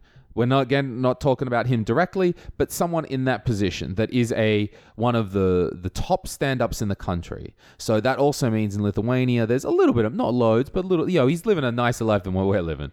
Let's put it that way. I imagine. Yeah. So there's some money involved. There's more status involved. There's, there must be a pressure to keep up. Yeah. I can't imagine it. I've never been in that situation, but people start making those decisions when they are put into positions of responsibility, Sure. when they're not ready for it, which I think is most people who are in positions of responsibility. They're not really ready for. That's when the decisions start to come. Because if there's a lot of things on the line, it's easier to like maybe put that bit in your set that you heard from somewhere else, but you still wrote it down and you didn't cross it over, and you put it in your set, and you'll get the laughs, you'll get money, you'll get pussy, because the payoff is so good that it's understandable why you did it. It is. It reminds me of Patton Oswalt's bit, like everyone's hating One Direction because they're only doing this shitty music for money and pussy. Is that really the worst thing that has ever been done for money and pussy? Pussy. It must be, and so particularly if Mantas and his friend were doing these fucking stadium tours around Lithuania, that's a lot of cheese on the line, and that's a lot of status. Yeah. And I don't know if this is one part of the clever. This is why I chose not to be famous. Right. This is the one part of the clever move by the way Sander approaches the comedy. Like, that boy don't give a shit about doing nothing else. Sander lives in his own matrix. And it's great. It fucking works for him, right? Yeah. He writes that show, and it's a killer show, and bam, and there's not distractions. There's no other bullshit going on around. It's just doing the best fucking show that he can, and without the bullshit. Yeah, and I've seen how I lived at Sander's house for a month and a half. Yes. And, he took me in. Sure, yeah, I know. It's like Jesus bringing somebody in. Yeah, and under his wing. And I actually saw how the headline act of some country lives, Just, he doesn't wake up when the alarm clock rings. He wakes up when his need for sleep is replenished. He wakes up when his body no longer needs the slumber, and he just goes downstairs. He does his Sander thing, and I go to like school or wherever, and I come back and he's still sitting. No, actually this time he's not sitting. He's playing a PS4. He's in a PS4 position wearing pajamas, which is what he also wears publicly. He wears pajamas on stage. That's his act, like. And he's just lying there in fetal position, and only his thumbs are moving. And why not just connect your brain to the Matrix? And the only time the fucking Nosferatu wakes up is when there's a show or a live to do. And that's his life. Yeah. He controls where people go with social media. He goes there, they give him money, everyone's happy, and that's how he lives. And that's a very cool model to copy, because he has removed, like you said, all that bullshit. But I think we only get that privilege because we live in Estonia for a bunch of reasons, right? Like, let's say that you were working very hard. You were the first real stand-up to pop in your country. Like, if there was any larger country, there would be so much more money on the line. Yeah. Could you think Mr. fucking Pajama Pants on stage would be sitting home playing PS4 if there was like big money on the line to be go doing something else? No, we'd probably be go doing that shit instead. Everyone's got a limit, and I guarantee you, if we could be paid more to sell out a bit. I'm not saying like Sander is super rich or anything. I'm just saying he can do it. Yeah. And only that. Only that, right. Yeah. But we get that. There's no way in a bigger market would the premier act in the country be able to sit around and do, like, it would be much harder, because they'd be like, hey, you're the most bankable person that we've got. Here's this massive tour. Here's a TV show. Here's something else that's going to make you and I and everyone a lot of money. Would that motivate you to get off the PlayStation 4? And eventually you'd sit there and go, well, fuck, that is a fuck ton of money. That's better than sitting on a PlayStation. I think Sander still wouldn't get off the PlayStation. I think... I think he is very aggressively trying to do only stand-up. Actually, last time I went to visit Sander, he invited me out to. Like he wrote to me at like 12 p.m. It was like the first sunny day of the year, and he wrote, "Hey, we're having a barbecue, a Barbie, how you call it? Barbie, mate. A Barbie." Fucking Barbie. And I went, like, I didn't eat breakfast. I was ready for Barbie, you know. I didn't eat breakfast. You were saving, weren't you? I was You were saving. like, I'm going to save one meal I on this didn't motherfucker. have breakfast, but I didn't eat because I had thought I'm gonna eat the barbecue. Of course. So I go to Sander's place, and he had fired up the smoke grill, and I asked, like, so when's the meat ready? He says, oh, in 7 hours.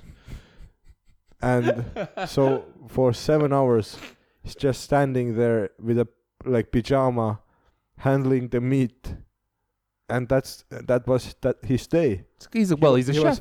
He's a professionally trained chef. He's a professionally trained chef, but that's such a weird thing to look at an adult man, almost 30-year-old man, wake up at 12 p.m. What should I do today? I'm only gonna make food, and I'm just some meat, and then I'm gonna stand in the smoke, and I'm gonna eat the meat. And I'm gonna go to bed and close my eyes, and the cycle continues. It's a weird thing to look at someone who works in Maxima. It's like, I think that's literally how kings lived. Yeah, okay. But now there's Wi-Fi, too. Sander is a ridiculous person, and I hope he hears it. You eat like a child. You're like but that's the life you want, to be an adult child. Fuck yeah. That's what we want. That's kind of what we're doing here. We don't want to, I mean, what is adult if we don't want to do that office job? Adult child with access to drugs and privacy. I've got that's my the goal. Mum. Yes. I've never seen Sander run or even walk faster than normal. I had never seen him. Right. But I've heard that he has run. Okay, you've heard reports. Like, he's told me a story of when, during summer tour, when our bus broke down and the fluid started leaking on the asphalt. He said, and like, he was sweaty when he told me that. Like, that's supposed to convince me that he ran across half of Tartu, and I still don't believe him. I've never seen him run. Like, if he went on a bus and the bus was like coming a little early maybe, and it's 10 seconds from the bus break, and he only has to run for 2 seconds to make it on the bus, he's not gonna run on the bus. He's not gonna make it on the bus. Also, he's not gonna take a bus. You know why? Because he has Herik. Gonna name drop that as well. Another person. Oh, dude, I'm just without who we wouldn't be where we are. It's absolutely true. Huge. Thank you, Helika. Huge kudos to Helika. She drives Sander and all of us around loads of places. But no, I'm just giving you the rope to fucking hang yourself, brother. I'm just peeling off bits of rope here right now. Would you like a bit more? Would you like a bit more?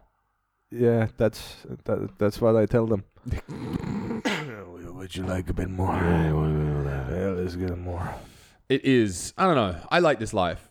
I think this is good. I like as we get. I don't know. As time kind of goes on, kind of doing more. Yeah, when you identify the things that you really want to do, and you can just do them. I have this weird contrast in my life right now of doing these big theaters in the evenings, and then going to fuck's boring ass university in the morning. Okay, why is that different? Why? It's so hard to switch from this life of rich emotion. I'm glad you said emotion at the end of that sentence. No one says, no real richness, But hey man, you like those fucking free bananas, okay? Yeah, I love them. I store them. Actually, found out a great recipe. You take the show bananas. Every show there's bananas at backstage. That's a rule here. Mm-hmm. We made up. Yes, we made a rule. Yeah, we made a rule. There's waters and bananas. There's waters, chocolate, bananas, and Carl backstage. Every show, they're all there. Yes. And I saved the bananas up, and I let them sit a while at my home until they turn black, because stale banana, not stale but Very ripe. ripe, very Yeah, ripe, very ripe. a soft banana Uh-huh. is the most delicious. Oh, it's But- very sweet. So isn't it? if you put that in the freezer and let it freeze, it tastes better than ice cream. Okay. I'm not kidding. It tastes better than banana ice cream. Well, and that's- then you let it freeze, and it deep freezes or thaws a little bit, and then you eat that Yeah. like straight up. Is it? Straight from the fridge. Yeah. Okay. That's why I'm opening for Sander. I need food. You know. You can get a free meal of Maybe bananas we could backstage. Start a Patreon right here. That's a very interesting one. Would everyone? Does only a few Estonian creators have Patreon? Now we're going in a wild one. I think it's gonna take a while for it to catch on here. Oh. Or will it? I fucking shit like this. I think, is this just like the bucket? Does this just take someone to own it and Maybe go we like, should make an online bucket maybe, which is the Patreon? just right now. Is what it would take to get Patreon kicking in Estonia is someone to just go, I'm all in. I'm going to do it. Yeah. Let's go. You guys are hip. You're international. You know how it works. Fucking boom. Like the same thing with Bucket. Just take it and own it. But it's going to take someone to prove it first, I think. I mean, I know some people are using it, but I don't know how kind of balls out they are about it. Yeah. At the end of the day, those who get success are those who innovate somehow. Like this whole Nublu fame is because he's this guy, and he found this new way of doing it in our language.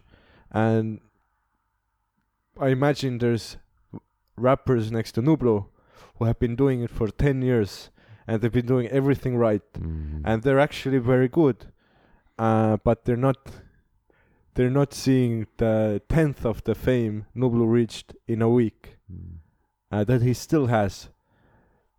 50% but- magic. Yeah, 50%. That's the magic part. That's That's the the magic. 50% magic.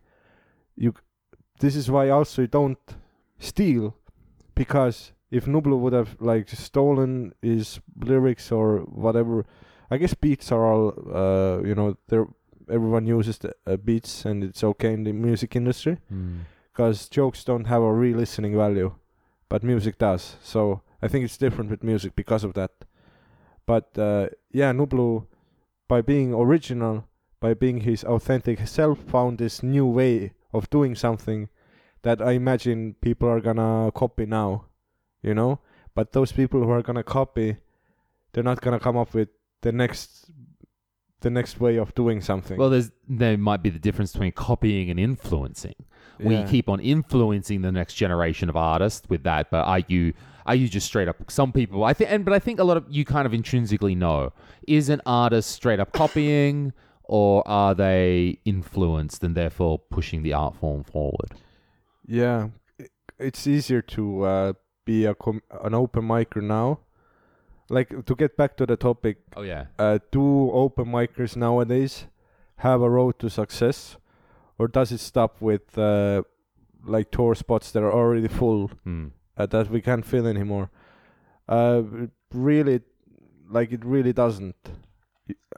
Fuck, I lost my train of thought. No, well, okay. So the thing that we're talking about, everyone, is that we've already got 7 serial killers up top, right? That you can send into any show, and those guys are going to do well. Pretty much all the time, going to do well, and it's going to be. And even if they're not, they're professional. They know how to get through it. So that's like a full show. They're killers in their prime, and so they want to do shows. Yeah, no one has a reason not to kill. Yeah, they want to do shows. But now, what's I think is happening, we were talking about the other day, the way that the new open micers are coming up, progressing so much faster than we did. Yeah. And That's a topic right. now. I remember. Right, because we have figured out to some extent Yeah. the formula and the ways of talking and or you guys, the ways of talking that they have right, we've got it. Cool, yeah. let's do it. The shit we had to we got away with when performing stand up, it was unforgivable. Like, some of the jokes we did, and I resent the crowd for even then laughing at it. So Savisaar is Pax, haha, and people still laughed and applauded. Bless them, God bless them. but nowadays. That's who I think you're talking about. There was more context to that act, but yes. Okay, so nowadays, but me also. Okay. But nowadays the crowds, they know what stand-up is now because of the foreign acts coming here, and the local acts getting better. So now they actually know what's good and what's not, and the open micers have to be better with their first set or the first 30 sets now than you had to be 5 years ago. Right. We could suck balls back. Yeah, and trust us, we did. So yeah, you gotta. Sure, so they've kind of got... I mean, and it's not to say you can't be original. It's not to say you can't come up with your own style or whatever, but it's, in some ways, like, we've worked out some of the... one way. Here's one way you can do it. If you got your own way, cool. Maybe you want to do that too. Yeah. So those guys... the problem is that we've got this next, crew coming up, and that's why we had this best of open mic kind of mini tour that was Talon, Tartu, Pärnu, Rakvere, and Viljandi. And we did that tour specifically so those new comedians could get a chance to do a proper comedy night and see what that's like. And I really liked that tour because it had ups and downs. So the idea was there was 6 of them. I feel ashamed I didn't go and watch it, even though I'm the host usually. There's 6 but I do watch during the mics, so don't think I haven't noticed you, whoever you are listening. 6 of them, 6 people from our open mics. So what was it? Klaus, Tauri Kula, Tatiana, Kaspar, Renar, and did I miss someone? I totally missed someone. There's a lot of new names showing I'm potential. sorry, there was someone else. And then we had Mikael as the host, and then Roggo was closing. Yeah. And I liked that Roggo was closing because he's like a newer comedian as well. He's not, he's still quite young, so it kind of fit that vibe. And then you had, old man Mikael hosting and, adding some stability to the middle. And we wanted to do that show so those guys would have an opportunity to do that show, and they would get that without having, all the other comedians butting in and trying to get spots too. And I think it was a really good tour because it gave them a sense of purpose that, okay, we can do this. And we had ups and downs. Yeah. Because the odd thing about all of it, when it's 200 people, Ari Matti is just slayed in Hiiupubi. This is not a genuine open mic experience. I imagine it must, because when I MC people on stage in Kolm Tilli, then I imagine that must be a horrifying experience for the new micer, because there's like 300 people there. Yeah. There's like 1 million people there, and the people at the back are all talking, and they're uncomfortable. So you can lose their attention so fast, and to be first time doing a set there, that must be the tougher part of coming up in the scene now. Sure, so there's that. So that's what the tour was good for, right? Yeah. Because Talon had nice attendance, Tartu had nice attendance, and then we went to Pärnu, and the best of open mic in Pärnu had 37 people. Which, hey, is still a show. And don't get me wrong. So here's the thing. No problems with 37. Absolutely no problems. But it's very good that they got to experience that. That not every show gets packed out, bro. That not every show instantly... That just, like, the proof that just putting the Comedy Estonia brand and logo on something doesn't make people come. Yeah. Right on. Cool. I like it that way. And so that they got to experience... what it was like to eat a bit of shit in front of a smaller audience. Not to talk shit, but I think the room would have filled if you've literally written no names in the description, because then you open up the possibility that anyone could go on stage. But then you're just implying, you're going, possibly Mika, possibly, hey, Ari's in fucking Canada, but it might be him, right? That's not, that's something different. Get some salty audience members. So they got that. And then we went to Viljandi, and there was like 21 people in Cheers. Mikael told me about it, how at the like the whole stage room was so cold that people were wearing jackets. That's already first thing of running a show, room has to be room temperature. At least. At least room temperature, because the colder people are, the warmer they're not gonna be. Yes. It sounded like but that's also an experience that micers don't get nowadays. Bombing the really hard sets. I bombed in Viljandi for so long until I slowly started figuring out, because even in different cities the audiences are different. Even in Estonia, for some reason I had a feud with Viljandi. They were super stuck up, because probably they are, That's right. And fuck you, Viljandi. I love you. Yeah, so Viljandi was this the back room in Cheers is really cold, and that was just kind of the weather, and we did the regular things. It wasn't Cheers' fault. We did the regular things that we do to heat that room, and it didn't heat up, and people had to sit there in their jackets, and it's just the worst shit trying to listen to comedy. So, but I'm really glad they had that experience. They learned how to fucking eat shit in front of 20 people in a cold room in Viljandi, and they all dealt with it really well, and I like that. And I look, to be fair, probably we've set a very high expectation by now that it's like, you better be fucking good with this. Yeah. Like, we don't want to hear no friggin' complaining. And then the last night in Rakvere was really good. There was 50 people in Rakvere downstairs at the Kulttuurikeskus, and little old Rakvere all the way out there. Yeah, Rakvere is the real MVP. It's a real... Some people are during summer tour. It's a real center of comedy. They drive from Rakvere to Võsu. Yeah, right, just Yeah, Rakvere's really nice. So it works. So they had the final night, was a really nice show in a really nice town in Rakvere. So I'm really fucking happy that worked. And I think one of the ways that we've already got to this thing was that because Ari's in Canada, and every night he's posting Instagram stories of eating, fucking killing and trying his heart out in front of 3 people in some shitty bar while there's basketball on in the background or something. Right. And I think we all saw that and we went, we can't complain. There can be no complaining.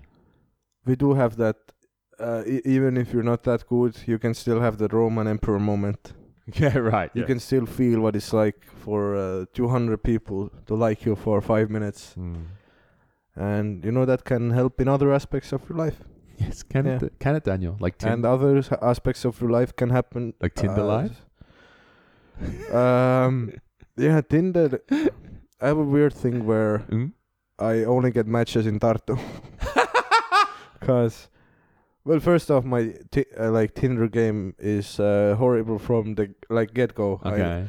All my pictures are with me alone, so it looks like I have no friends, because that's the truth. Are you going to need some recognition is what you... No, I need someone else to take the photos, because they want to see both your hands, I don't know why I say it like that. All hands on both deck. Your hands. Like Bungholio. Yeah. I am Gunholio. You see, my friend is taking the photo. But yeah, Tartu is weird because... Oh, your beard went against it. Oh, yeah, that's it. Oh, I shouldn't. There's those things I shouldn't do. Yeah, that must be super annoying. Just did it myself. My beard. But Tartu is actually one of those cities where, I don't go out much, but when I do go out, last week I went out with Roger's Kaitseväe buddies, and just the amount of people who come up to you is very surprising. Where are you when I'm selling a solo show? Where the fuck are you then? Are you just seeing free shows? Why are you at least putting shit in the bucket? It's because they're students with no money yet. Soon they're gonna have money, bro. My blood and sweat. Soon they're gonna have money. Don't worry about it. It's coming. I actually remember I was at Naive with Roger, and I guess the Tartu bar people, which is basically Tartu people, they know us very well. So there, I feel like that's what it feels to be a recognized face. So this pretty chick comes up to us and says hey, I just wanted to say I appreciate so much what you do and blah blah. And so I hugged her, and she hugged me back. Bold move. Yeah, bold move. And tequila, and and as she sees that, he wants to keep the conversation up, and she was and turned away and walked off. Yeah, and I'm like, you know what? this was overall still a positive experience. Yes, You know, absolutely was. maybe She was just coming up to you to say, she doesn't want to fuck me, Mhm. but she appreciates the jokes, Hey. and that's really enough, because because I have a mullet, and I understand. well, maybe if you grew the mullet, then she would, she would be uncontrollably sexually attracted to you then. You're being coy again. No, You're totally. being cheeky. Look, let me tell you, from the years of experience. Right, man. Louis was always the worst wingman. I'm the worst. The worst. Are you like? When I was 16, I always asked for Louis about advice on how to get women, because to me, like, I'm this awkward 16-year-old kid with 3 shirts on, right? Louis is this fucking Captain America faced, like he looked like a playboy, to me. Looked like, right? Right. So I always I see him as this a father figure almost, Oh, okay. who gave all this advice. But it's very hard to take dating advice from a handsome man such as Louis, because it's like like you're a monkey and you ask fish how to swim. It's gonna be a different experience for you. You think so? Yeah, Okay. yeah. All right. And also, when Louis would agree to be a wingman, like after the shows, when you can actually fool some women that you have sex appeal, you get that magic, that 30-minute This is nice. window. And you can't Yeah. change the venue. Yeah. Who came up with that theory at the beginning that you've got to you can't change the venue. You've got to stay in the same place. Yeah. Otherwise you lose the magic. Soon as a woman who liked you 5 minutes ago, soon as something, distracts her, Mhm. like a dog scares her, You're out. immediately She's out of the her flow. mood is down, because women are like fish, Yes. They see then. I'm really glad this is the end of the podcast, and maybe newest- not everyone's made it to like the end. in a good way. I'm saying women in the dating world, they're like fish, Uh-huh. or maybe I'm just really shitty bait. Okay. Because like they go after the last shiny object that flew past their nose. You know what? Here's the thing. I would Literally I goldfish, would want man. to. I would want to berate you for this opinion, but this view, ladies and gentlemen, is actually way more tolerant than he used to be. Like Yeah. this is real progression for this guy. Like I'm actually impressed. Like Oh no, there's like negatives to men in dating, such as rape. That's a bad thing that happens. But yeah, I've toned down my. I don't hate anyone Ooh. except for, Hmm. anyone not white. I didn't know what to say. This comedy, Oh. Left Turn, it's all what comedy is about. I don't know how to reconcile the two ideas that Estonia is becoming. Wait, I was gonna more... say while. I'm okay. sorry. Go ahead. Right, I was gonna say why you're a shitty wingman. Okay, yes, go ahead. Yeah, because this Didn't one we- time you agreed that I'm gonna teach you. You're gonna come. We're gonna go next to a lady, and I'm gonna I'm gonna lift your image. Okay. For her, I'm gonna lift you up. Like Okay, a good yeah. wingman. Maybe I'm gonna look silly, because that's what a wingman does. He puts his own ego aside to help a brother out. So Louis wingmaning. I'm walking towards a lady, me 16-year-old, walking with my friend next to me, who looks like a Roman statue, and we start talking to them. And 2 minutes later, I'm out of the conversation. And Louis talks to the woman and fucks her in the mouth. That's a bad. That's a bad wingman. You don't fuck them in the mouth. I assume that's what happened. Sure. I don't I remember the assume. evening, but sure. I Probably. Yeah. Yeah. I Okay. wasn't there because I wasn't invited. But it's good. That's a good story, bro. Yeah, cool story, bro. man. story. Cool story. We're gonna edit out the part when. I don't give Yeah, fuck their mouse. Hey, you said it, not me. Yeah, man. I don't mind. Yeah, man. Oh, So fucked what we're doing. I don't know where to do that. Maybe we're gonna have to end it on that one. Yeah. Fucked in the mouth. We're gonna end it on that Oh, one. we did like hour and 40 minutes. Yeah, we did. Right. Yeah. All right. You stayed to the end just so you could hear "fucked in the mouth." Thank you very much Yeah. for listening. Yeah. You're welcome. You're very lucky to have me. It's a beautiful thing. All right, we're gonna wrap it up Appreciate here. me. Thank you all for listening again for the next episode of My Comedy Guy. I appreciate that you guys are picking it up and listening to it again. Yeah, after a while, you get out of that flow, you know. And if you're not in the flow, just do it. Can we All talk right. about my pay now? You pay. Turn it off. Yeah. Turn the thing off. I'll give you the $5 later.